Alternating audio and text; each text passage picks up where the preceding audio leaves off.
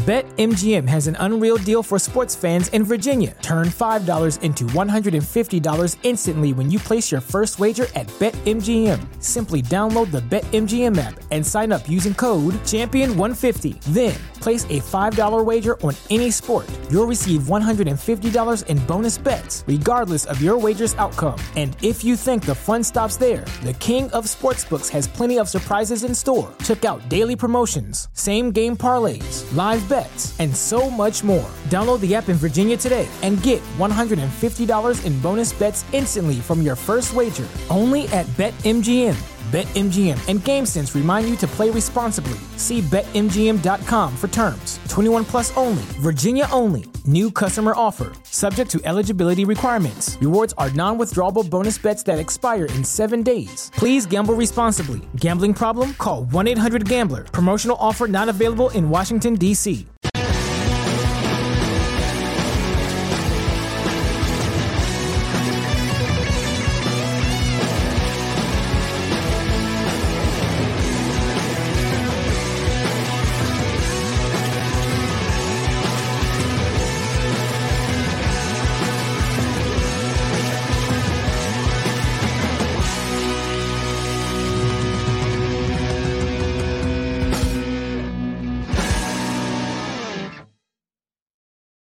Joel Pearl, are you ready to talk about live wrestling? Are you ready to talk about televised wrestling? Are you ready to talk about some noir wrestling?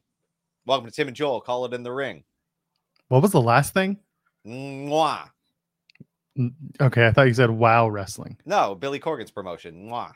Oh, noir. I call them the NW Meh. Oh, yeah, that's probably more accurate. I've never watched an episode, so I just assumed it was pronounced noir. Noir. And if you want to, no, I got nothing. God, do we have to talk about the end? We're not going to talk about that. We can talk about the fact that I am looking particularly bedraggled today as I grow out my beard and hair for a music video shoot next weekend, featuring some post-apocalypse nuclear fallout chic.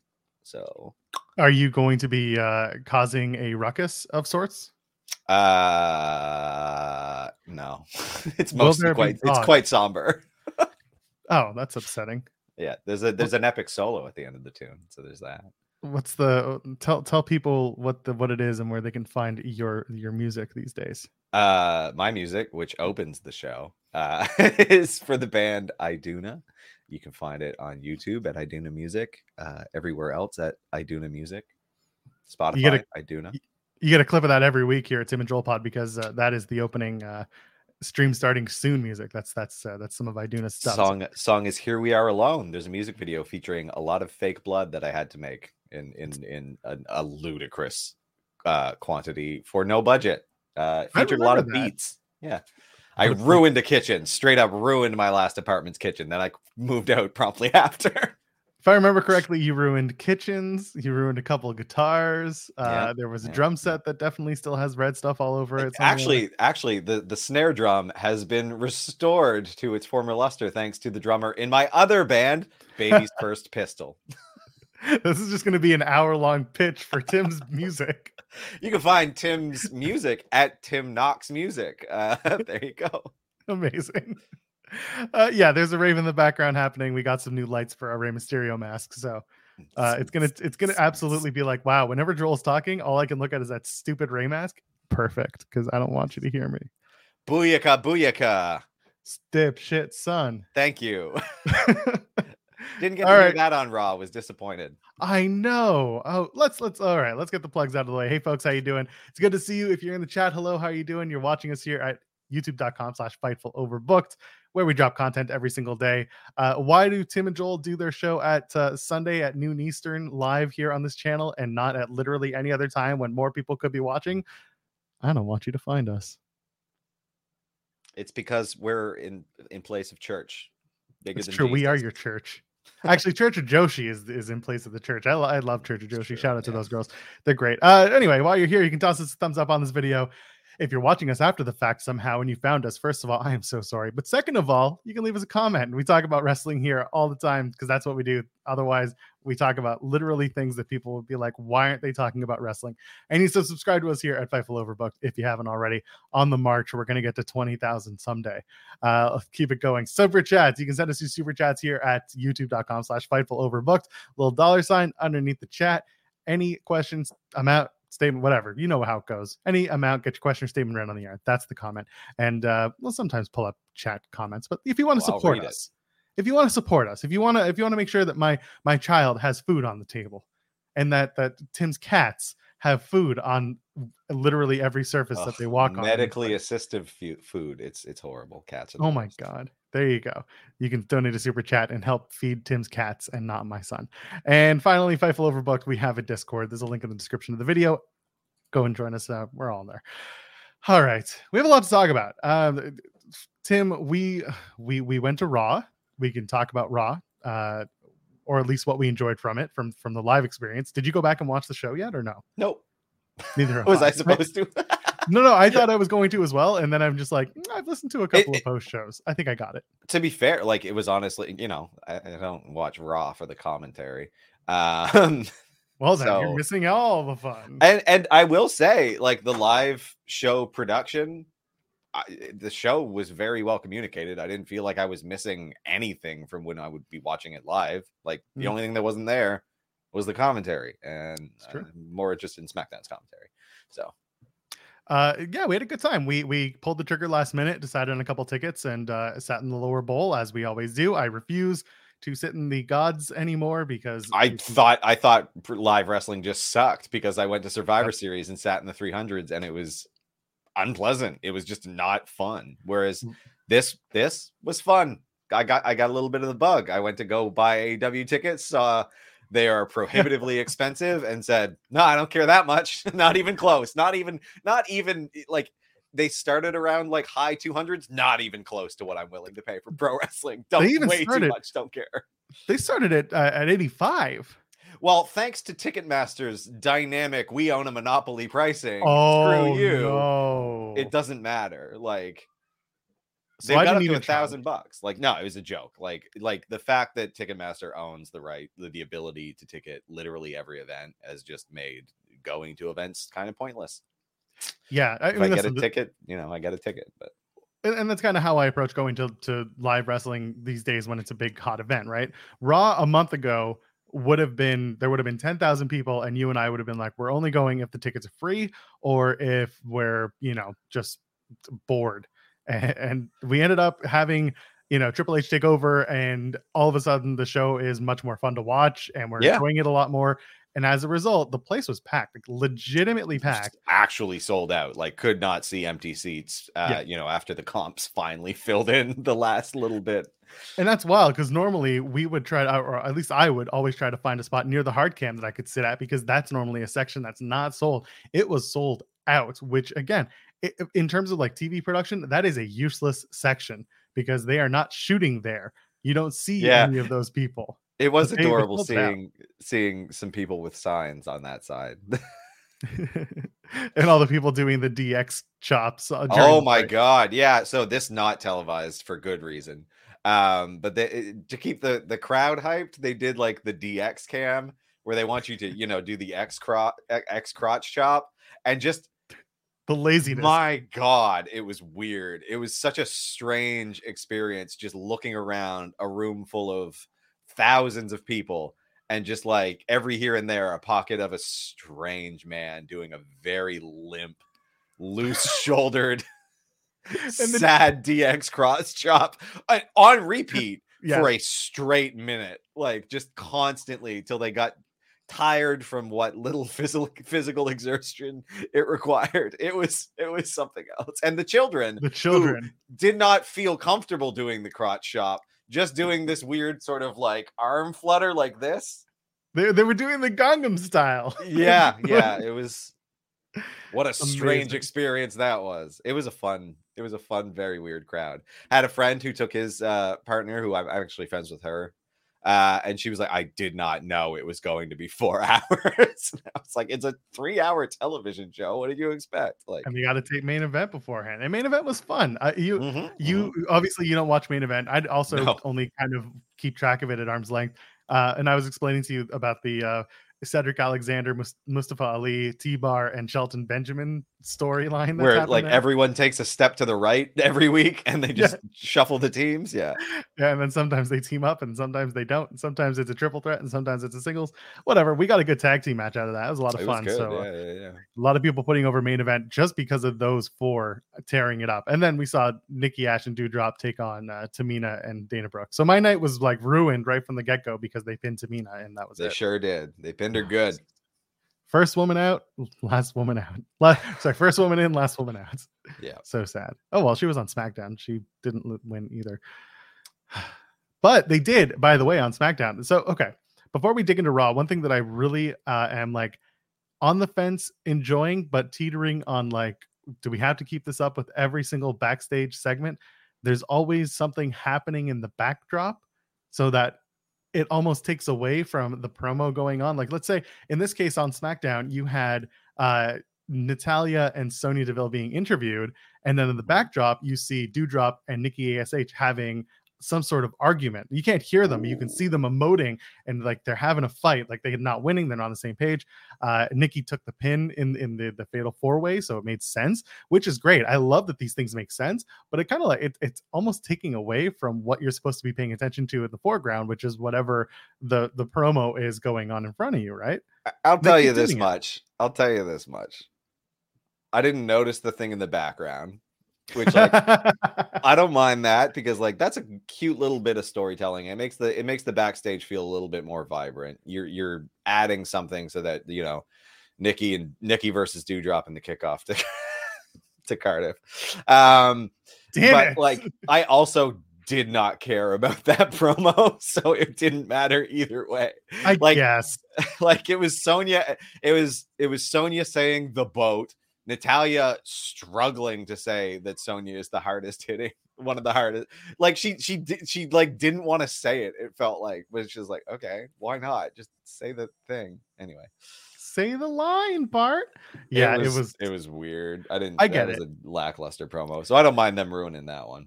Luckily they're not doing it in like meaningful moments so much. Like they did it when they were introducing the Dexter Loomis story, and it's always Nikki Ash and Doudrop in the background, by the way. Like when they did the crash car, it's like again, I reiterate, it's like that episode of Community where the entire episode is Abed in the background going from meeting this pregnant woman to delivering her baby in the back of a car in the entire episode. And then at the end of it, Abed comes up to everyone just like, how was your day? And he's like, oh God, don't get me started. And he explains it all, and they're like, oh, I have no recollection of this happening. He's like, oh, it must have happened in the background or something like that. That's just how they keep bringing this up. I would also say it's like having it be the focal point is kind of like an old media thing, because you rewatchability, right? You can throw these segments on social media and people can find Easter eggs, and I think that drives more engagement. So I get why they're doing it. I don't think it's a bad idea. As JJ points out, they used to just throw merch and crap back there. Oh yeah, this is an improvement over that. They would always do JJ saying the Fiend dolls, and they'd always have like random Fiend dolls stalking whoever, and then it would either mean something or it would mean absolutely nothing. When it was the Miz, it meant something because they were doing the Miz versus the Fiend, or just Bray Wyatt. And then when they were doing with Alexa, like they were doing the same thing where the Fiend dolls would show up, and sometimes it made sense, but a lot of times it didn't. And now my favorite is when they do it today, the glove shows up and people are like, oh, the Fiend, and everyone's like, it's fucking Dexter Loomis. Dexter Loomis, yeah. Anyway, let's dig in. Did you like seeing Trish this past week on Raw? Yeah, it was fine. Is it like, she came out, she delivered the standard legend in the hometown promo. You'll see it again tomorrow night with Kurt Angle. Like, oh, that's true. Raw, it was pretty standard fare. Like, someone had asked on a post show, like, do you think this is going to be the norm going forward, where they bring out the legends at every hometown stop? And like, part of me is like, they could, and they could get away with it if it makes sense. It's almost like it's not exactly like this, but I kind of draw it to how when AEW was getting off the ground, they were bringing in different stuff. Like when they brought in Sting, everyone was like, oh, here's Sting to steal the spotlight, when in reality Sting is being used to elevate other talent, or tastefully, subtly, like sparingly. It's actually very nice. Like, yeah, exactly. So using talent from the past to upgrade the presentation that's now, that's amazing. I want that. They don't take up they don't waste TV time when they do that. When they come in and they're like, I got one last run to me, brother, that's when I'm done with it. I don't need that. And Trish, hinted at it, danced around around it. Mostly it was a vehicle to get Bailey, some and her stable some time and some heat, which I think that she was used well for that. Honestly, if you're just planting the seeds to run that at WrestleMania in LA, you got 2 nights to go. I'm fine with that. You need a good Legends match, and I listen. I'm fine with having Trish having just finished off with the match against against Charlotte at SummerSlam in 2019 in Toronto. That would have been great. Last match in my career. That's game. That's it. But if she wants to do Bailey, fine with me. If she wants to have Sasha when Sasha comes back, go for it. If she can go, keep going. Yeah. Dakota Kai, Io Sky versus Asuka and Alexa Bliss in the semis was a really good match. We saw Io and Asuka get into it for like a couple of minutes, and now that's like the match everyone wants to see, rightfully so. That's all you get. You just get a taste. It was good. That was handled well, I thought. Yeah. They ran it on a house show last night in Springfield, Io versus Asuka, and it seems like people were pretty into it. So I'm looking forward to watching those two go at it. It would be a lot of fun. What else? I mean, listen, the Ziggler stuff with Finn in the backstage leading out, it didn't suck. It made sense. I loved it. I really enjoyed it. And they're making Ziggler, his annual end of summer push, and it worked. It was fine. And the match with Balor was really good. It was that work rate match that people love. So you ticket on that zigzag. Really? I was like, what are they doing? What a terrible decision. Oh, thank God. So stuff like that is a lot of fun. I like it when wrestling like not only makes sense within the matches themselves, work in tandem with whatever story they're telling. And that's the stuff you need.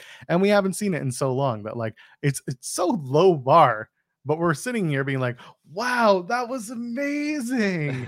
It was totally watchable. Yeah. Like I did not think that Raw was like an amazing show for the Toronto one. Like it was pretty good. Like it wasn't amazing, but it was fun. And it was decent. Like us being able to sit there in our section and just clown on it. I felt bad for the guy who was sitting next. Our section was literally 3 seats wide, and there was one guy randomly sitting next to us. Yeah, just picked up a ticket, and he, I think he was like very into it, and we're just like kind of joking around, shit talking the entire time. Like it was fun. It was a lot of fun. I enjoyed. It did not feel like 4 hours to me. Time kind of flew by with it, but we were just taking the piss half the time too. How much were we hollering when we see Aaliyah solo backstage getting an interview, and all of a sudden Bailey and Io and Dakota walk up and they start talking, and I was like, don't ask where their tag team partner is, don't ask where your tag team partner is, and then they do it, and then you just say, she's gonna say none of your business. And what does Aaliyah do? She's like, none of your business. My God. That's what Raquel said when people asked how her vaccination status is going. My God. Yeah, that was pretty funny. That like the fact that they said that and used that like simply none of your business. None of your business. Like perfect. That's good. She may as well have just said that's a HIPAA violation. Yeah. Oh, good stuff. Anyway, Shoosh, please. Kevin Owens versus Chad Gable was phenomenal. Another one that was just like, God. Yeah. And we're watching, and we're just like, we're watching Kevin Owens get dropped on his neck and high shoulders. And it was just like, it was like Kevin just went to Chad Gable and was just like mess up my back. Like just I want to not be able to walk tomorrow. Like he sees all these people on social media being like, Wardlow, Powerhouse Hobbs, whatever, please break my back. And Kevin Owens like, I want some of that. I have an idea. See what all the fuss is about. Everyone wants their back broken. I might as well try it out. Like Chatty Daddy, break my back. So anyway, really good match. Kevin Owens wins and he celebrates. And listen, huge pop for Toronto because it's Canada and KO is KO. So it was good stuff. I enjoyed it. Everyone then laughed at Finn Balor's 6-1 mine, and they weren't laughing with him. It was such a bad segment. We had a good laugh over that. Bailey versus Aaliyah. Listen, Bailey's first match back, I felt bad because Aaliyah cried throughout the entire thing. We don't need to go too far into it. The match was 20 minutes too long, at which point someone on social media says, it's not that bad, Joel. The match was only 5 minutes. And I'm like, I don't think you understand the joke. Let's move on. Miz and Ciampa against Styles and Lashley made no sense because Dexter Lumis decided to kidnap a guy. Yeah, and they just let Miz get kidnapped, and then they just beat up Ciampa for the hell of it after. It was like, so on Raw, Miz gets kidnapped. On NXT, Legado del Fantasma gets kidnapped by their leader, and now he's like, if I can't stay in NXT, neither can you. And they all piled in like a bunch of kids being taken by their daddy after a bad divorce, and they're going up to Detroit or wherever they're going. They're boarding a flight to Cardiff, and they're never coming back. Anyway, shout out Amber Alert. Exactly. Well, they don't do that anyway. Yeah, they do. Anyway, the point is, the Amber Alert situation in WWE works because that's how Triple H, met and married his wife. Oh, you're right. What's a little times. What's a little what's a little kidnapping amongst friends? Yeah. I'm telling you, Tim, all roads, and I swear to God, this has to happen. All roads lead to the dream match of Dexter Lumis and Indy Hartwell versus Miz and Maurice. That sounds great. Index and Marmiz in a mixed tag, and I am in heaven. Let's do it. Let's make it happen. I know you're watching. Whoever you are, you have power.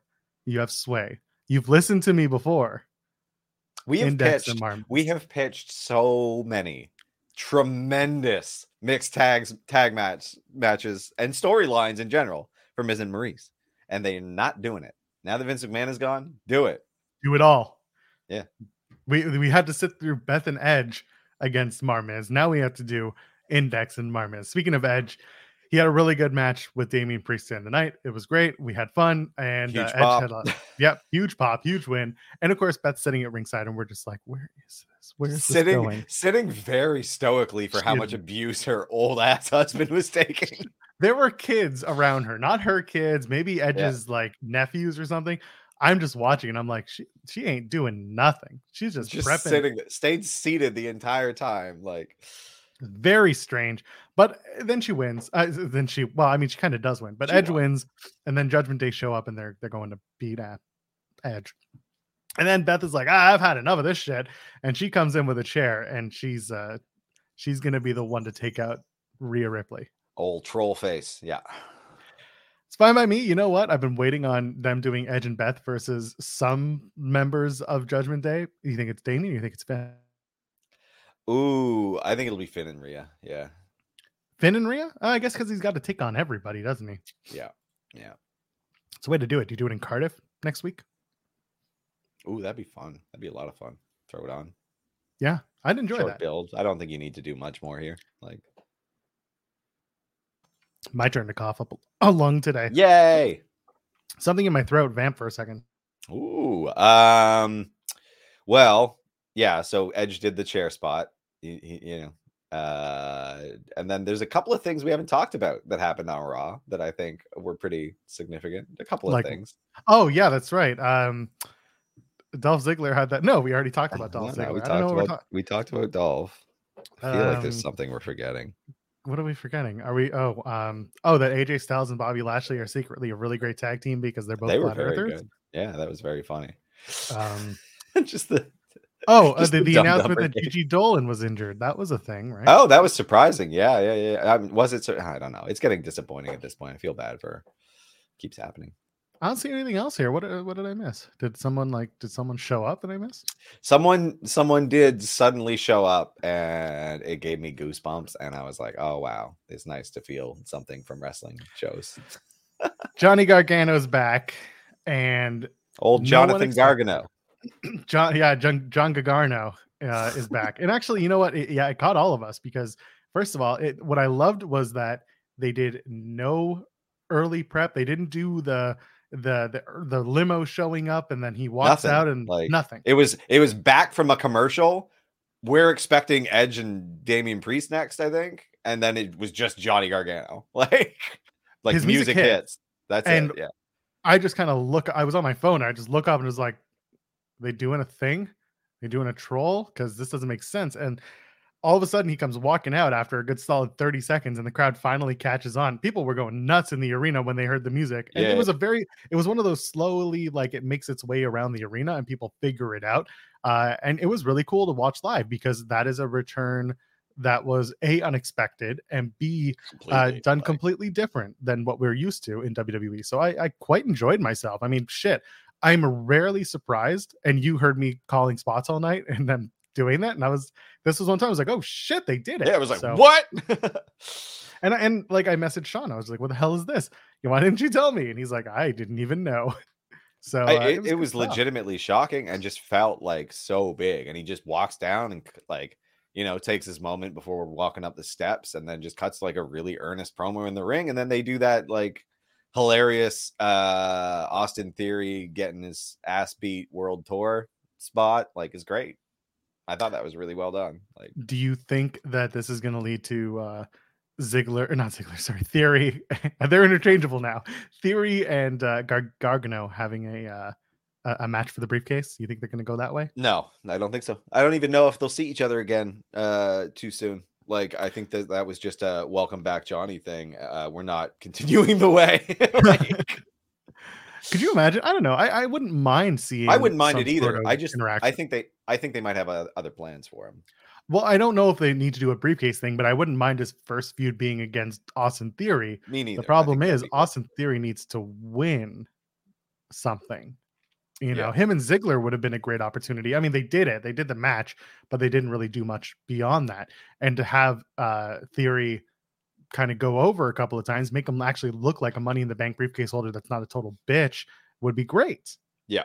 But you don't do that at Johnny Gargano's expense. Or maybe you do, and Gargano has to kind of rebuild himself. The story, right? Everyone's doing it these days. So.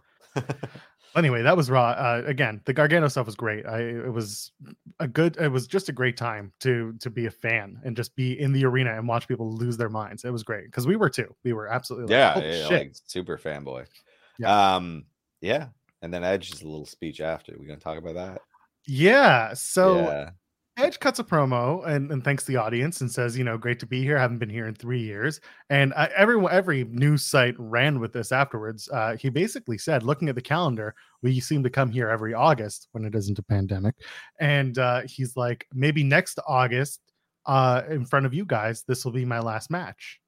So two things. One, he's hinting that he's winding down Edge. And the other one is Edge is hinting that whenever he's going to retire, it's going to be in Toronto, where he started, where he lived for the bulk of his life, and his hometown. So what I'm wondering is like, is it really going to be next year, or is he really winding down? Like, what's the plan here? What do you think? What did you think coming out of this promo? Well, like it sounded like he was pretty certain. Like, it did not sound like a whole lot of wishy-washy. It left it open-ish, but it basically said like, I'm gonna retire next year in Toronto. And he's 48, right? Like, he'll be 49. I don't know, maybe 49 by then. Like.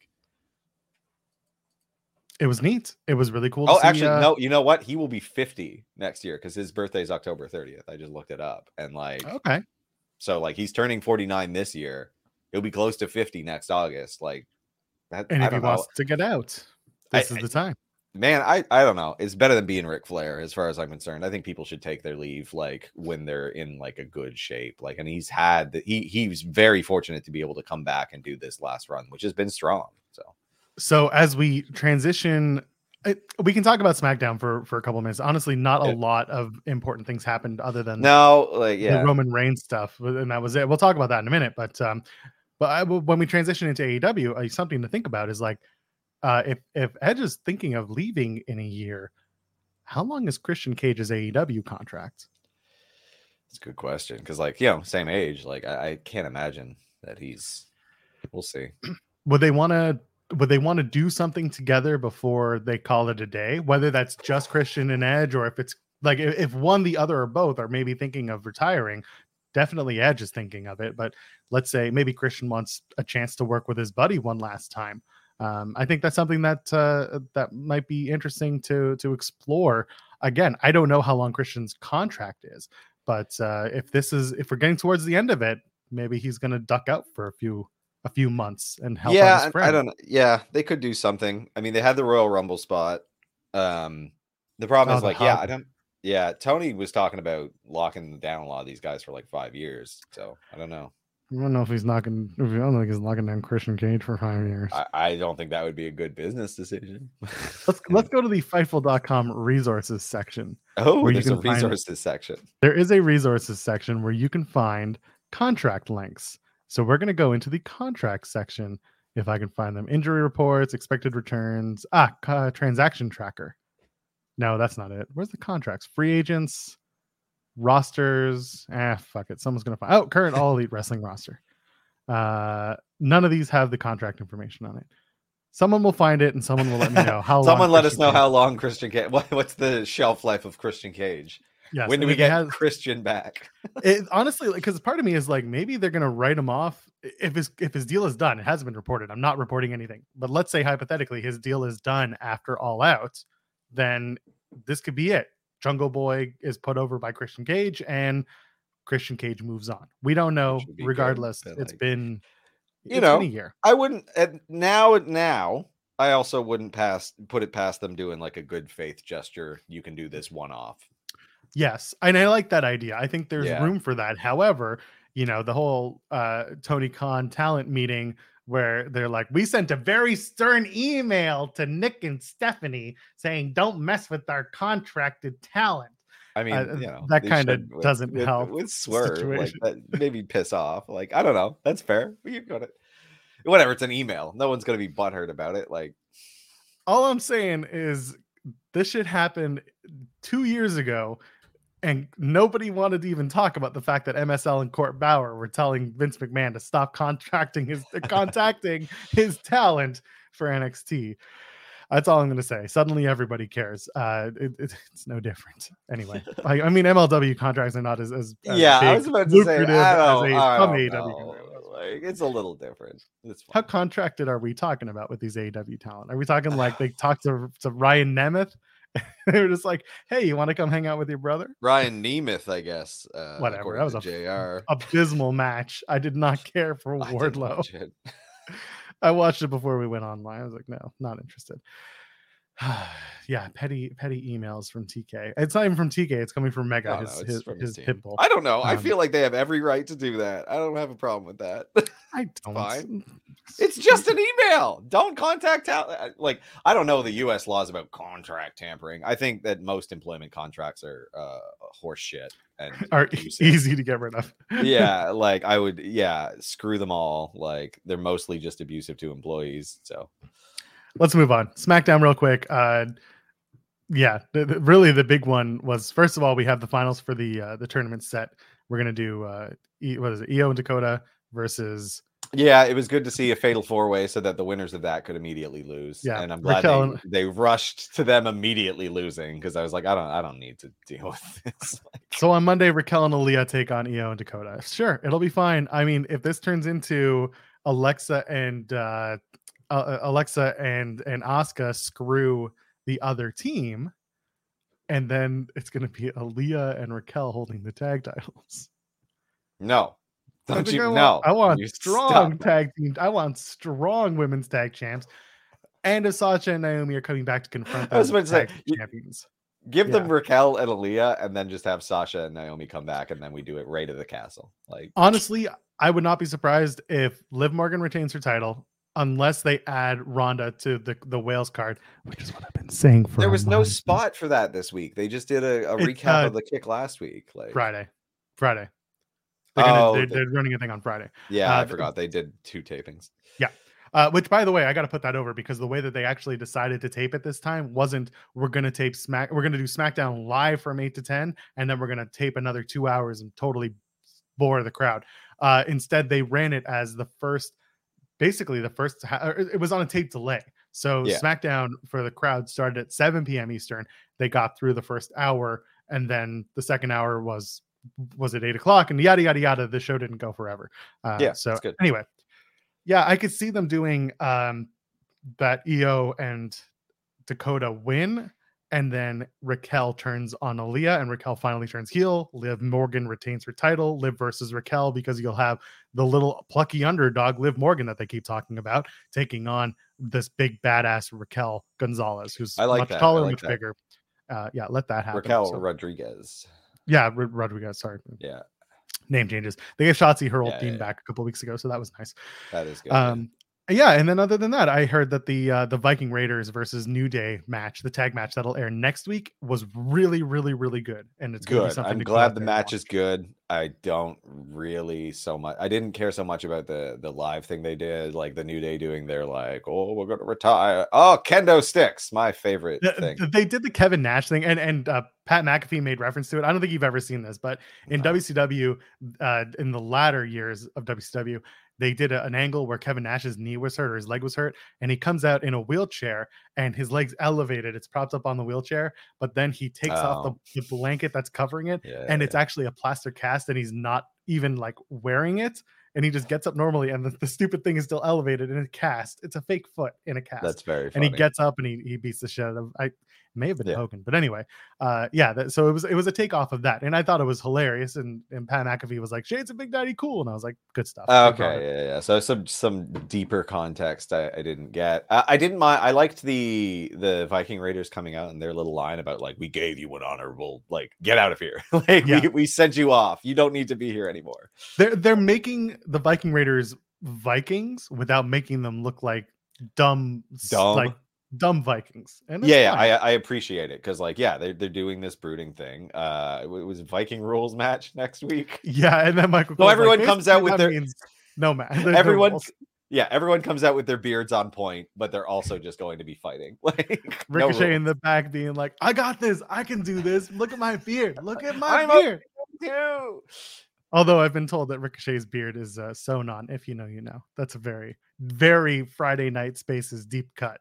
So for those who know, Tom Talks Rubbish with a very nice super chat. Thank you, saying wishing you the best day possible. Thank you, Tom. Go check out Tom Talks Rubbish, interviewing a lot of our friends and pals. Interviewed both of us. That's right, he did. Go check out our videos. Tim's is doing better than mine. I'm the more mysterious one. That's fine. People want to know about you. People are like, get this Joel Pearl guy off my screen. He can't say anything nice about AEW. Everywhere. Oh, you can't though. You're That's right. A miserly. Yeah, I don't know. It's very funny. It's very funny to me.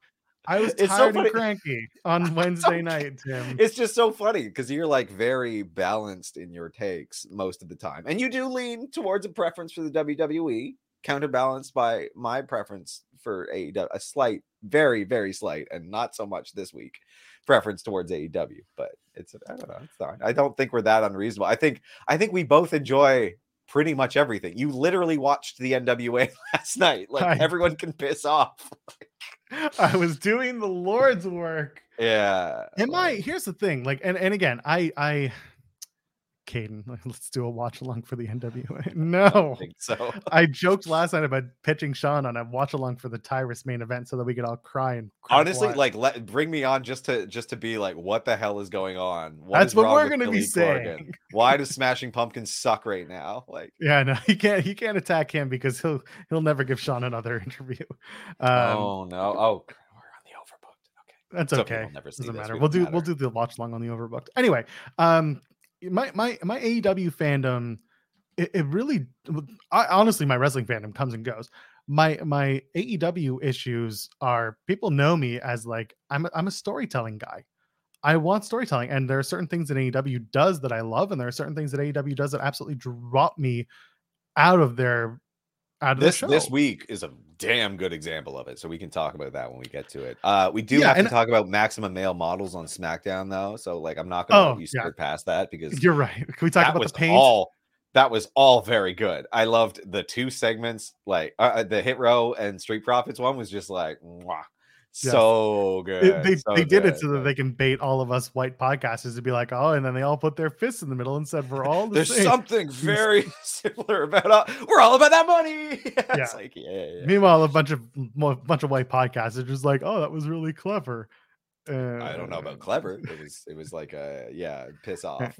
Stop booking us all in the same stable, you asshats. One day people will understand that every single time an NXT call-up is rumored, I'm going to say they're going to join Hit Row. So this week, someone said, Legado del Fantasma coming up the main roster. And I'm like, are they joining Hit Row?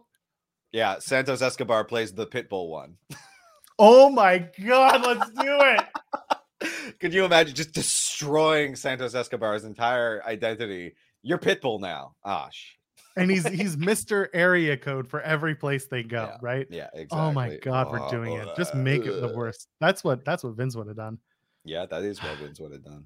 That and his giant fucking tennis ball elbow. Go watch Newsworthy. You'll see the photo. It was gruesome. 77th birthday. Anyway, everyone should join Hit Row. Yeah. So the segments were fine with Maximum Male Models. I was fine with it. Los Lotharios handing them the paint that ultimately melted upon first. I don't know that Los Lotharios needed to be involved in this. I felt like they could have been not in the picture, but I guess they're setting up a bunch of tag team matches, is what they're doing there, which is like kind of. I like that bit. I like that they're doing that. Yeah, they're making things like work and make sense. You got to do that. You can't just have like, again, we've talked about this on the show. If this had been still under Vince, he would have been doing the Maximum Male Models vignettes backstage for like 6 weeks and nothing would have happened. They never would have wrestled and they would have been released and Vince would have been like, it's their fault. But it would have been that like, you didn't wrestle. Why would you do this? Now they're going to get them to wrestle. They are going to wrestle next week. Spoiler alert. And it'll be, and again, that's great. I wanted to see them wrestle. I want to see them continue to wrestle. I want to see a story build from the fact that they are male models who wrestle and they might get better. Yeah. And like, honestly, they are setting up like just a tag team division, right? So they're slowly introducing more tag teams in non-title scenarios that I really appreciate. Like, you have the Viking Raiders versus New Day right now. You have the actual tag team champions who are not currently really defending them, but they're in the picture. You're introducing Los Lotharios and Maximum Male Models together as being complicit in their crime, right? So that you can variously run different configurations of Street Profits versus Maximum Male Models, Street Profits versus Los Lotharios, and then you throw in Hit Row as well. Like you shuffle them all up a bunch, and you get an actual division, which has been neglected forever. So they're doing the work with what they were handed. So it's good to see. It feels like as we start to look at the grand scheme of WWE's championships, we're going to eventually split those combined titles again, which honestly I would do once you do a draft. Whenever that draft happens, that's when I would split the tag team titles and the WWE and Universal Championship. And I see people being like, I want LA Knight back. Oh, no. I mean, he's a great character, but like, I don't mind. It's still LA Knight. LA Knight just got a side job. Like LA Knight got a side job. Could you imagine? He's just like, that was my twin brother, LA Knight. And this is me, Max Dupree. And then this is Elias and Ezekiel and Elizabeth Wallenstein. Let's do a really weird CGI match. Yeah, exactly. And Mod Mike in the chat saying, it's a Survivor Series match, Hit Row and Street Profits versus Maximum Male Models and Los Lotharios. I'm fine with that. That would work. Totally. It makes sense to me. So again, we got like months until Survivor Series and tickets just went on sale and sold out. So yeah. Clearly there is some work being put into creative and it's good. I like where it's going. I'm not going to tell you it's like the most incredible stuff ever, but again, low bar. Like, well, and that's the thing. Look, they're doing the cross stuff. Like, I appreciate that, come out and be this brooding little dork. Like, not a big fan of what it is, the substance of it, but what I appreciate that they didn't do was immediately make Cross come out and then throw him into this match. Like, they're doing it slowly over the next couple of months so that there's a bigger build. There's little things that they can draw on. And if they need to take a step back from it, they're able to, and they could return to it when they need to. Like, I really appreciate setting up angles and then kind of pulling them out of your toolbox as needed, rather than just doing the same thing for 4 weeks and then having a match at the pay-per-view and then never talking about it again. Like, I like this. I like interweaving these things so that these people have identities, motivations, and then you have a toolbox of different interpersonal relationships to form a coherent story and put together a video package pre-match that doesn't suck. Like, let's talk about AEW. Let's talk about Dynamite. We can touch on Rampage because some stuff happened on Rampage. That's I haven't seen Rampage. I do fully intend to go back and watch Claudio versus Dustin because I heard there was some pretty good moment. No, nothing. Okay. Again, I mentioned it on the show. I just have a problem with everybody shouting from the rooftops that Ring of Honor is going to be a developmental talent territory, and then you've got Claudio the champion against Dustin, who is a coach for all intents and purposes. he's a coach. Again, everyone's saying it's going to be developmental, and I am not on that side. I just don't see that happening yet at all. So it's like, man, whatever. I can watch it without that in my mind. Like, so anyway, let's dig into Dynamite itself. I had a lot of feelings. Opening segment with Jericho Garcia and then Bryan Danielson. For all the shit that I give Jericho about yelling at us for an hour on Rampage every week, and sure as hell he's just not a good commentator. He's a damn good wrestler. He's a damn good promo guy. Like, and I love the promo, and I was a big fan of like Garcia's in the middle. He wants to be entertaining and out there. He wants to show people that he's got an actual presentation that's not just I'm a great wrestler. He wants to be entertaining. I get that, and it's also true to form, because you can be a good wrestler, but like, to me at least, you have to have something that draws me into you as a human being. So I like that Garcia's kind of like trying to figure that out at 23, and I get that. It feels damn good, and it's crazy to think that we were watching this guy wrestle on like our indies just as some guy, like one of the Buffalo Boys, and to be like, big chance, like, you're a wrestler. Like, he felt over, and it's because of his matches, like, and it's happened so quickly. Like, it is really amazing to see. I like the story they've thrown him in for this. And again, Jericho and Bryan is a good match to watch. It's going to be just a dichotomy of styles. I like how they've gotten there too. I feel like this felt natural the way it wasn't like ham-fisted like some of the booking has been lately. So And also the two of them, like Bryan and Chris Jericho, haven't had many singles matches together. In WWE, they had maybe 2 televised, and the rest were all tags or just a compilation of stuff. So it's good to see these two go one-on-one, and it'll happen at All Out. And for those two, I'm looking forward to a match, because they're trying to, not big on them promoting it as Lionheart Chris Jericho again.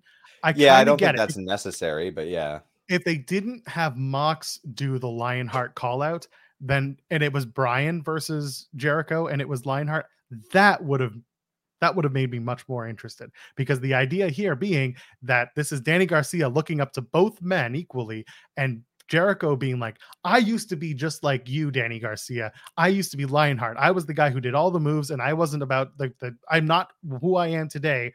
This is the old Jericho, and you deserve to love me, because I can show you that I was that guy too. And if they had just told that story from the beginning and not had Mox call out Lionheart because Mox wanted to have that guy, Chris Jericho, he wanted to have the original Jericho. If he had not done that, then I would have been much more interested in them doing Bryan versus Jericho like this. Yeah. Like, I don't know. I like how we've gotten here. It was fun. There was one brief funny moment where it seemed like Jericho thought that he was the American Dragon for a second. He's like, you want the American Dragon versus the Lionheart Chris Jericho? I was like, oh, it got a little twisted up there, but that's good.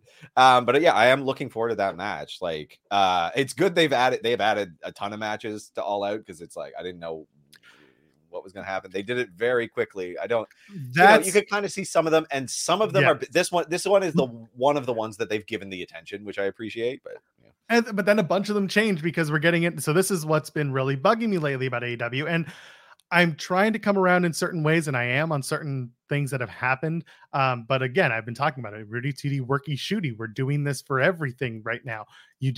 I mentioned a few weeks ago on this show, I was like, Eddie Kingston and Sammy Guevara is, for all intents and purposes, off the card. And I couldn't tell anyone why at the time. But now that it is official and now it's out there, yes, they had an altercation. Doesn't matter who did what or who instigated whom. But either way, unless they decide to make it a intergender tag match, and they add, it'll be Sammy and Ty versus Eddie, and then they'll have Ruby again. Yeah, but now it seems like Ruby and Anna Jay might do a thing on the buy-in, because Anna Jay got involved on Rampage in a match. Either way, the whole, like, they did. So let's just go through this. You got Sammy and Eddie have beef. You've got Thunder Rosa has beef with literally everyone, except for like 2 people that aren't there. And then you've got the CM Punk stuff with Hangman. And then what else is going on? Basically, everyone hates everyone is what I'm getting at. I don't know, man. These wrestlers, like, it's not. It all feels pretty dumb to me. Like, it's like, what are you all doing? Who gives? And yeah, like I see the guy in the chat being like, Sammy will be in the Casino Ladder match. Yes. So at this point, it feels like Casino Ladder match would be people who had their matches scrapped, or people who were out of the trios title match. So like Penta and or Phoenix will be in the ladder match. Sammy will be in the ladder match. A lot of people are saying that MJF will be in the ladder match, but I don't understand why he would do that when he left, being like, I hate Tony Khan. I hate this place. We won't see MJF unless he comes back later in the program as like a separate return thing. So yeah. So anyway, I don't know. I don't know where the ladder match is going. They haven't announced any participants, but yeah, I don't like that. That's what there's been no build to the ladder match, which disappointing because like I like it. I see like in the chat, Caden's like Ethan Page and Scorpio Sky. This guy's have disappeared, which sucks. Like, where's Ethan Page? Like, he cut a promo talking about he's like got a renewed fire, and then just not on TV for weeks. And he got the card from Stoke. Yeah, Stoke's building this stuff, and like that's the one thing. Like, I like the Billy Gunn versus his children angle. I don't think Stokely needs to be in it at all. I don't understand why he's doing that. Like, I think Stokely should join Hit Row. I think he's fine. Every manager should have one stable and piss off. Like, you don't need all of these people. Like, so another thing that changed the All Out card was the 6-man tag. Okay. So what happened? I didn't know what was booked and then what. The original plan. Well, the original plan was Young Bucks and FTR. And then that got thrown out so they could do the trios tournament because Kenny was well enough to come back. Okay, fine, get it, sure, whatever. We can do FTR, the Young Bucks, or you can do FTR and the world tag champions, whatever, another time. Yeah. Should be it All Out, but if you do it, whatever. You do it at Grand Slam, you can do it there. Why not? You're not going to do it in Toronto. You're not going to do it, you're not going to pick a random Dynamite. It's got to be Grand Slam. So anyway, it was originally FTR and Wardlow versus Lethal, Singh, and Sanjay Dutt. This one. Yeah, okay. And instead they changed it to FTR and Wardlow, fine, against Lethal and Motor City Machine Guns. Now, me, who covers Impact for the site, does the post show on the main channel, is like, hell yeah, Motor City Machine Guns. But also me, who covers Impact Wrestling for the site and does the post show on the main channel, said, why the hell are they on the heel side of the ledger? Like, this would mean, how are they associated with Jay Lethal? Like, I don't know any of this stuff, and hopefully they'll put together a little package for me, but I don't know. So here's the thing. You're not going to get that from AEW. And this past week on Rampage, they brought, like, Chris Sabin came out and like tried to look like a heel watching Wardlow crush Ryan Nemeth. Sure, whatever. But Motor City Machine Guns are perennial baby faces. Like, they have never, as a tag team that I can remember, been a solid heel tag team. And you're teaming them with Jay Lethal and AEW. And yes, there is history there. They have had matches together. They have faced each other. They have been on both sides of the ledger against and for each other.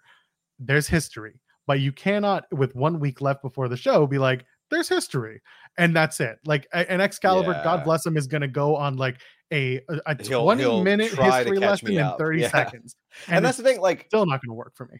Like, look, the match will slap, I'm sure. Like, they've been putting on like really good matches. I love Motor City Machine Guns too. But like, there's no narrative explanation for this that makes me care. Like, I don't care who wins at all. Like, not even a little bit, because it doesn't matter in any way. Yeah, so. And again, like Caden's saying, I don't care if they're friends. They're faces in the other company that they work for, and you can't tell me, like, I mentioned a while ago about Roosh racking up wins in Mexico and yada yada yada, and that's how he got his title shot against Mox, and people thought that was me shitting on it. Well, this is me shitting on the whole, like, everyone was like, hey, it's good because it ties together the indies and everything matters. Well, here's a time when everything should matter because they're faces. But no one wants to talk about that. So I'm sorry. This is me being like, again, you can't have it both ways. You cannot tell me that, this doesn't matter, but this matters. You can't move the goalposts on me on this one. It doesn't make sense. No, and like putting FTR and Wardlow together even isn't that good, because it's. But there's history there. No, because they're part of the Pinnacle. I get that, but they dropped the thread of the Pinnacle, right? Like, there was never any story told with that. It didn't really turn into anything. FTR turned face from something completely unrelated by simply kicking out Blanchard. Like, it doesn't. I don't know. It's not really a well-told story. I get it. There's more to it there, but it also, like, the Pinnacle never turned into anything. It was this idea that never turned into a story. And it just, there's so much of that it's starting to get a little bit frustrating. Not to say that doesn't happen in every wrestling promotion, but like, I just wish people could, put stuff on a whiteboard and actually keep track of things a little better. Like, it's not that hard. It's Charlie from I've made this illusion before. It's Charlie from It's Always Sunny doing the board with in the mailroom. It's that, and we need people to tie that stuff together. You need a Bible. And for those who are in production, you understand what a Bible is. You need a production Bible to understand, and things can change. Again, people change their allegiances. People change their which side of the card they're on, whether they're babyface or heel. That stuff can change, but you need someone who's actually keeping track of the continuity of what matters and what doesn't matter. And like, I see Graham in the chat being like, sometimes Tony is just going to play with his toys, and we shouldn't ask him why Barbie and Godzilla are a tag team.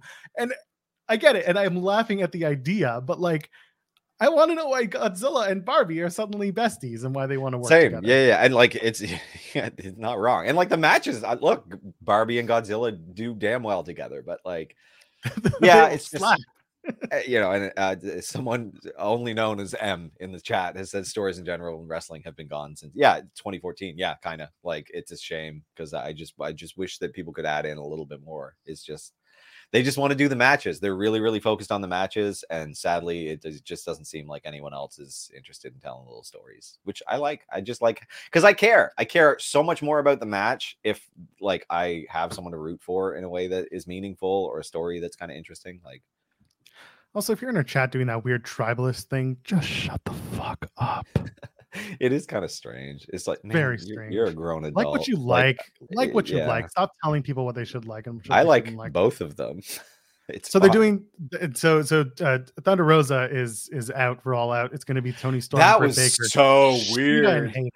So they're going to go 4-way. Yeah, the 4-way. That's cool. That'll be a fun match. Like, again, absolutely. I haven't seen any of them in any, like, other than Britt Baker. I haven't really seen a whole lot of narrative.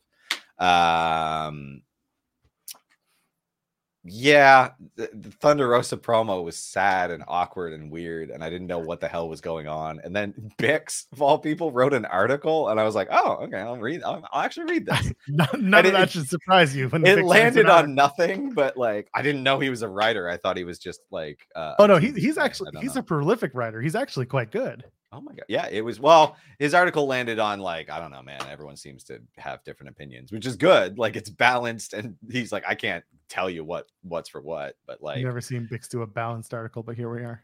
Okay. Love you, Bix. he was literally like, I don't know, some people say she sucks, some people say she's a mother hen. Like, I don't know what to tell you.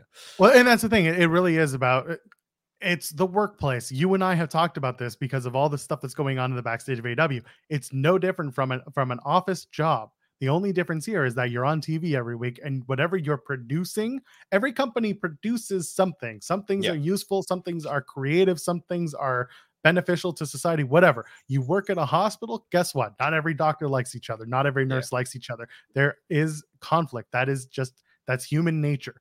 It's going to happen in the locker room. It happens in pro sports. It happens. Your favorite hockey, baseball, football team, soccer team, whatever.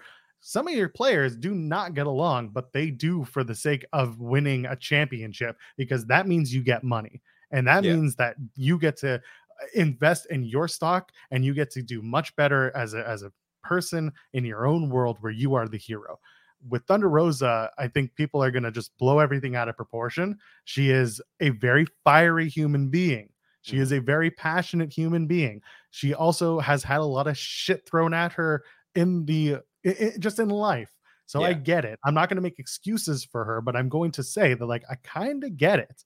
So people are going to have disagreements. People are going to have, issues with each other, but it's how you make money that matters the most. So for her and Britt Baker to have done that while actively not caring much for each other, that's professionalism. It's just what it is. Yeah. So it is what it is. Like, disappointing to see her have to do this, and we're doing the interim title. That being said, I have not been a fan of her run at all. Like, it has been very dull. The matches haven't been good. The promos haven't been good. Whoever wins this, presumably Tony Storm, I'm probably still going to feel the same way. The person, as some people in the chat are saying, Jamie Hayter would be interesting. I think that she would be very interesting. I would love to see Jamie Hayter win, but she's not gonna. It's gonna be Tony. And again, I would love to see Jamie Hayter because you can tell a longer term story. You don't know how long Thunder Rosa is going to be out, and if it's going to push her to have to come back sooner because they put the title on Tony, have Tony beat a bunch of people just so that we could get to Tony versus Thunder Rosa, which was the match that TK always wanted to do in the first place, and then have Tony win again. Like, what? Why do we do it this way? Why can't we have Jamie Hayter win, then Thunder Rosa wins the intro, wins the full title, and then we do Tony Storm versus Tony Storm versus Thunder Rosa for the actual title. That's just like, that's my booking. That's my feeling. Yeah. And like for people with Thunder, yeah, I like, I'm a big fan of hers, honestly. Like, I don't really blame her for how meh this title run has been. I just don't think they've been managing that title well. So no, not at all. Again, we can talk for hours about how the women's division in AEW has been mismanaged. We have done that, but it's I'm done talking about it. And they've almost beat me to the point where I don't care about the women's division. And I did it on Wednesday. I was like, they're just going to do this 4-way so that next week they can run a tag match on Dynamite between the 4 women, because you have 2 faces and you have 2 heels. There's going to be some sort of dissension between all 4 women at the end of the match. They're going to go at each other, and that'll be that. And it'll be a big, like, Jamie Hayter and Britt Baker. What's going to happen when it's going to be are they on the same page or not? Can they coexist? Exactly. And we've done that a billion times. We even have a damn meme for it. Again, match will be great on Sunday next week, but I just don't have a reason to care for the tag match that they're going to run next week on Dynamite. Yeah. Especially because Dynamite's in Chicago. It's at the same building where All Out's happening. So they're going to run the 4 women in a tag match to then run the 4 women against each other in the same building twice in less than a week. That's just like, there are things that I love about this company, and we talked about it. And there are things that I just matches can't like. Can we like? Okay, what's next? Because other things happened, and we're over the hour. So let's get to the rest of it. Yeah. Let's talk about Punk and Moxley. It's on the damn thing. What do you think? Let me get it from you. I've changed a lot of my view. Back and forth. It's been back and forth. I don't hate it as much as I did in the moment. I've come around to it because I think the one thing that I've just hated about the whole thing is it's the discourse. It's just been the other people working shooty. Wanting to talk about Punk and Hangman and Mox, and Punk is this guy and this guy is a piece of shit and it should be Hangman now. I was getting so sick and tired of the discourse that by the time we got to the match itself, I was like, I don't care. See, and that's on me. That's on me. Yeah, I was about to say, it's easier if you just, once again, assume that all wrestlers are bad people and idiots, and then just be pleasantly surprised when they're not. Like, it's so much easier. Like, Mox is just this curmudgeonous asshole, and you're just like, I love you, but I do not want to interact with you. But I love you. No, never. But yeah, like, you know what? The only thing I liked being surprised. I appreciate that. Yes. The only thing I didn't care for was that it was not the main event. Like, I get that they don't want to disappoint it's the traveling circus part of this that's kind of screwing up the TV part of it. They don't want to finish with that, but they also, like, they're like, we'll last all 60 minutes, even though we have another match scheduled. Like, just finish with it. Like, surprise the fans. And then if you want, run a dark match after, like, to make sure that people go home with something a bit like, without a bad taste in their mouth. But I think that Punk getting beat kind of quickly, big shock. Like, and then, then Mox did the promo. I felt like that could have happened next week. Like, I didn't know that had to happen then. Great promo though. Like, best in the world. Give me a break. But yeah. And again, we're going to Chicago. We're going to Punk's hometown. They followed up on Rampage with a very quick hit of, like, Punk is in the back getting looked at. And he's like, when I injured my foot, I didn't feel it. This time when I injured my foot, I didn't feel it. So this is scary. So, like, they're very clearly working an angle with Punk and the injury, and it's fine. And like, I've heard people bring up the fact that, like, if you really think about it, all of Punk's matches have been like he squeaks out a victory because he, like, has some sort of help, or he, like, something happens. Like, someone brought up the MJF match. Wardlow got involved. He's been struggling. Like, the story is that he's been struggling to get back, right? Like, and the one time where he had no one help him, the one time he has no one to help him, he lost. He lost. He had an injury, quote unquote, and he lost the match. And instead of Mox playing the dummy, Mox was like, blood in the water, I'm gonna jump. And that's fine. No, that was all good. And like commentary is just like, did he come back too soon? Did he come back too soon? I was like, yeah. This is all, I really enjoyed it. Again, it's just kind of seeing what was going to happen a little bit before because of the time slot. Like, but then there's the other side of it, which is that for those who are invested in the backstage segments of this, or the backstage stories that come from this, you've got, the whole Punk is an asshole. Everyone wants to love Hangman again, which is fine. And, Moxley is just there. And Punk doesn't want to lose in Chicago. And Moxley is going to be home in Cleveland, close enough to Cincinnati. So it's going to make sense. And I went into this match being like, I just don't care. Like, I knew Mox was going to win. And then I was like, well, then what do we do it all out? They're not going to blow up the card that significantly and not just redo the match. We said last week, they did this with All Out 2 years ago with Christian and Kenny. They ran the match on Rampage and they ran it again at the pay-per-view. Oh, yeah. The match wasn't better. That super sucked. I forgot about that. Here's where they can actually do better, because they did the shock finish in 3 minutes here on Dynamite. That means that they do it All Out. They give a significant stipulation other than it's just for the title. And that's, you can do a big storyline finish and a 25-minute match, and it won't suck. But you've got to figure out, the stipulation could be title versus career. That's what I put on the thumbnail, because I really think that's where they should go. And the other thing is, you should have, honestly, you have a bit of a schmoz finish, not an overbooked one, but that could be your MJF return, or that could be your casino ladder match guy getting involved, whatever it is. Someone externally will impact the finish of Moxley versus Punk at All Out, and there will be a case for why it actually was better. But I shouldn't have to go backwards and be like, oh, this actually didn't suck. I want to be on the ride with you, not looking back at the ride afterwards and saying, oh, that's what I missed.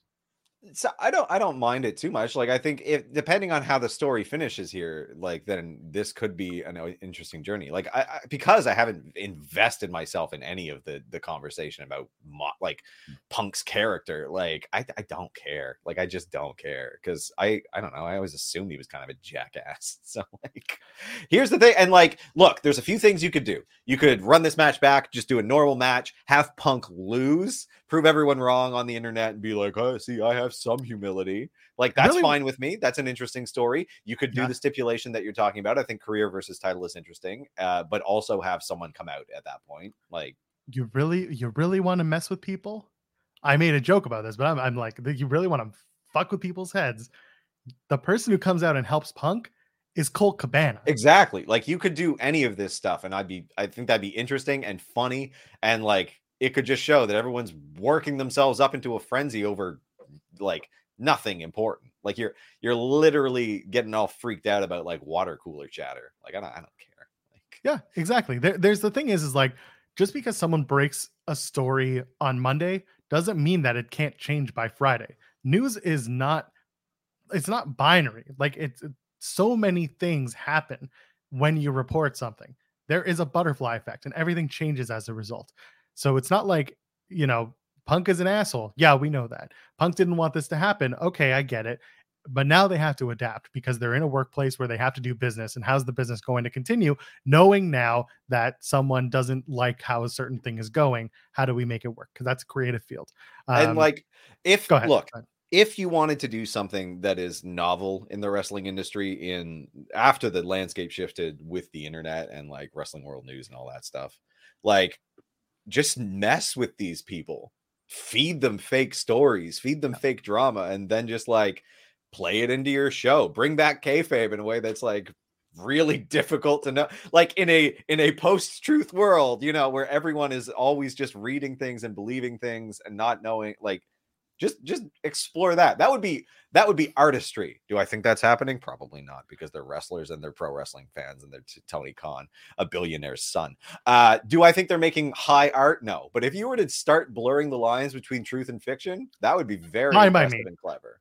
I just don't think that's doing it. But it would be great if they did it. But stop doing it in a way that it's just like, so and so has heat backstage, and now we're gonna make it into a storyline. Because it almost feels like you're just doing it just to do it. And just to be like, the marks. It doesn't work that way. It doesn't create a good sentiment of the fan. It doesn't create a fan investment, in my opinion.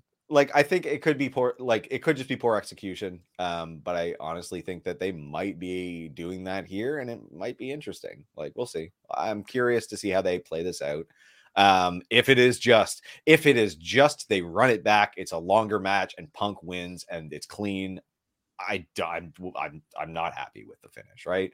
Like, and I'm a big guy about like the how you stick the landing is how you're going to be evaluated in my mind. Like I bring up Game of Thrones a lot. Like the journey was interesting, and the landing was so garbage that the entire thing, in my opinion, is garbage. Like it doesn't. So we'll see how this goes. I'm enjoying the journey. I'm giving it, and I'm letting it play out. So we'll see. Let's wind down with the super chat, and I got something to say about a few things. Yeah, so me too. Graham sends us a Tim Hortons coffee and says, "Adrenaline in my soul. Where the F is Miro?" So Miro, he was on Rampage. He got involved in the finish to the trios title tournament match. Cost House of Black their match against Dark Order, and so Dark Order advances because Reynolds rolled up Malachi. And then they had Darby and Sting show up. So Darby, Sting, and Miro versus House of Black seems to be where they're going. And I hope to God it's not at all out, because we already have the trios finals. So that's a 6-man. And they've already done another 6-man tag, which I think kind of takes away from the trios gimmick of doing Motor City Machine Guns versus Jay Lethal versus FTR Wardlow. Again, if your trios titles are this big thing that you're building up and you have the Elite going after them and they're probably going to be in the finals, I need you not to run another 6-man tag and make the 6-man tag titles feel bigger. That's that's me. That's what I kind of expect on the card. But I'm looking forward to Miro teaming up with Darby and Sting against House of Black, maybe on Rampage this coming week. Yeah, that's fine. Like that match will be good. I'm less invested in Miro being a part of that story, especially because, like, okay, we watched this 6-man tag, the trios tournament match to close out Dynamite. The match was very long. It was very good, but it did have lulls because it was very long. First time seeing Aussie Open. Will Ospreay is crazy talented, but like has no personality to me other than he comes there dressed like a bird and his name is a misspelled bird.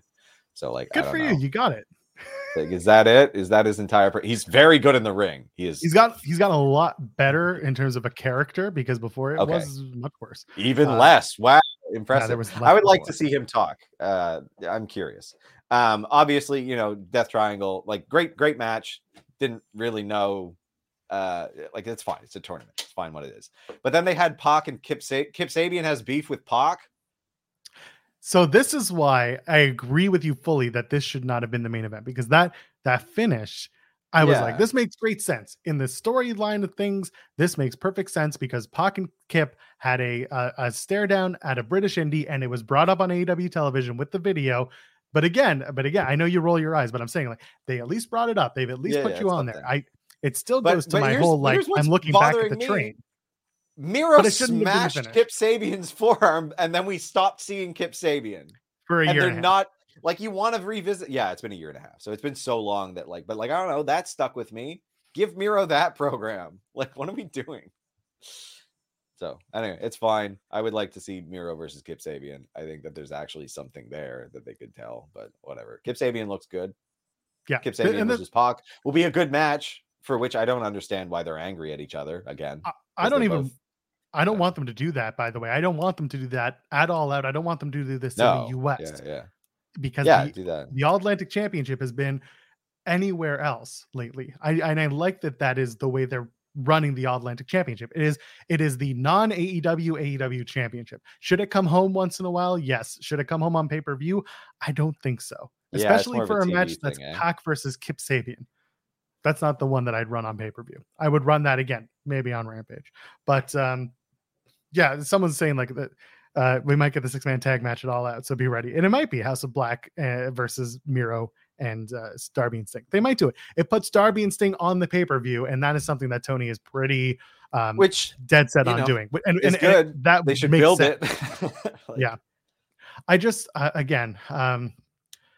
United Empire versus the Elite on Wednesday is going to be a really fun match. It's going to be a really good match. I'm hoping to God that Kenny and Will do not touch for the entirety of that 6-man tag, and that the first time we see Kenny and Will in AEW is just one-on-one, whether it's Grand Slam, whether it's the next pay-per-view, I don't care. It's just what I want. That's how my story would go. Have it be a lot of, because again, you got 6 men to work with. Not everyone has to have one-on-one time with each other. You can find ways to factor in not doing Will and Kenny. Have the Bucks just protect the hell out of Kenny because he's busted, Because he's busted, exactly. Yeah. And then the story becomes Will's like, you're just covering for him until Kenny's like, are you though? Like, yeah. Like have him be the Gretzky, and then the Bucks. Man, the size differential there is confusing. But everybody's so small. By the way, you and I looked at Gargano in Theory on Monday, and we were just like, "Holy shit, the size!" Holy hell, Gargano very petite compared to Theory, very sizable. Was there anything else that we gotta touch on as we get out of here? By the way, I gotta say this: like, I am still looking forward to and will be watching All Out. Like, I don't want people to misunderstand how I watch wrestling, because I think a lot of people just think like he says one negative thing about AEW and that means he hates it. We're just saying how it could be better. Like the matches are going to be great. Like, and the in-ring stuff has been very strong for the most part. Like it's just, there's no story lead up. So like, I'm not, the emotional payoff of a pay-per-view is severely diminished. So exactly. And the matches are consistently great, but I've also been watching wrestling for a long, and I've left it. But like, y'all, it gets kind of samey. Like, there's only so many moves. Yeah. I don't know how you can be wowed by this. Anyway. Yeah. That's all I have. I mean, listen, there was a lot to talk about this week. I think there was a lot of good wrestling. There's a lot of stuff that I had to like go back and think about and just reflect on. And I don't hate the Mox and Punk stuff as much as I did on Wednesday. I've come around to it, but like you said, they've got to pay it off at All Out. That's all I want. Like, still. I really think there's potential there. I'm cautiously optimistic because I don't think they've done anything bad with it yet from a TV perspective. Again, I think a lot of people's opinions are bleeding in from news about these people and IRL, Next week is Clash at the Castle for WWE. It's going to be a good show. We're going to have that to talk about because the show will have happened Saturday. Sunday is All Out next week, and it's also the NXT show, Worlds Collide. So we're gonna have a lot to talk about. We'll have an actual show to talk about and a show and a half to preview. So let's get on out of here. Go enjoy our summer days. Tim, where can the people find you on the internet? They can find me on the internet at Tim Stone P, TIMBSTONEP, Twitter, Instagram. I am at Joel Pearl, JOELPEARL. It's FightfulOverbooked.com. Every day we drop some content. Come and get at us. Come and join us. We appreciate you all. Ladies, gentlemen, friends beyond the binary. We'll see you in the next one. Cheers.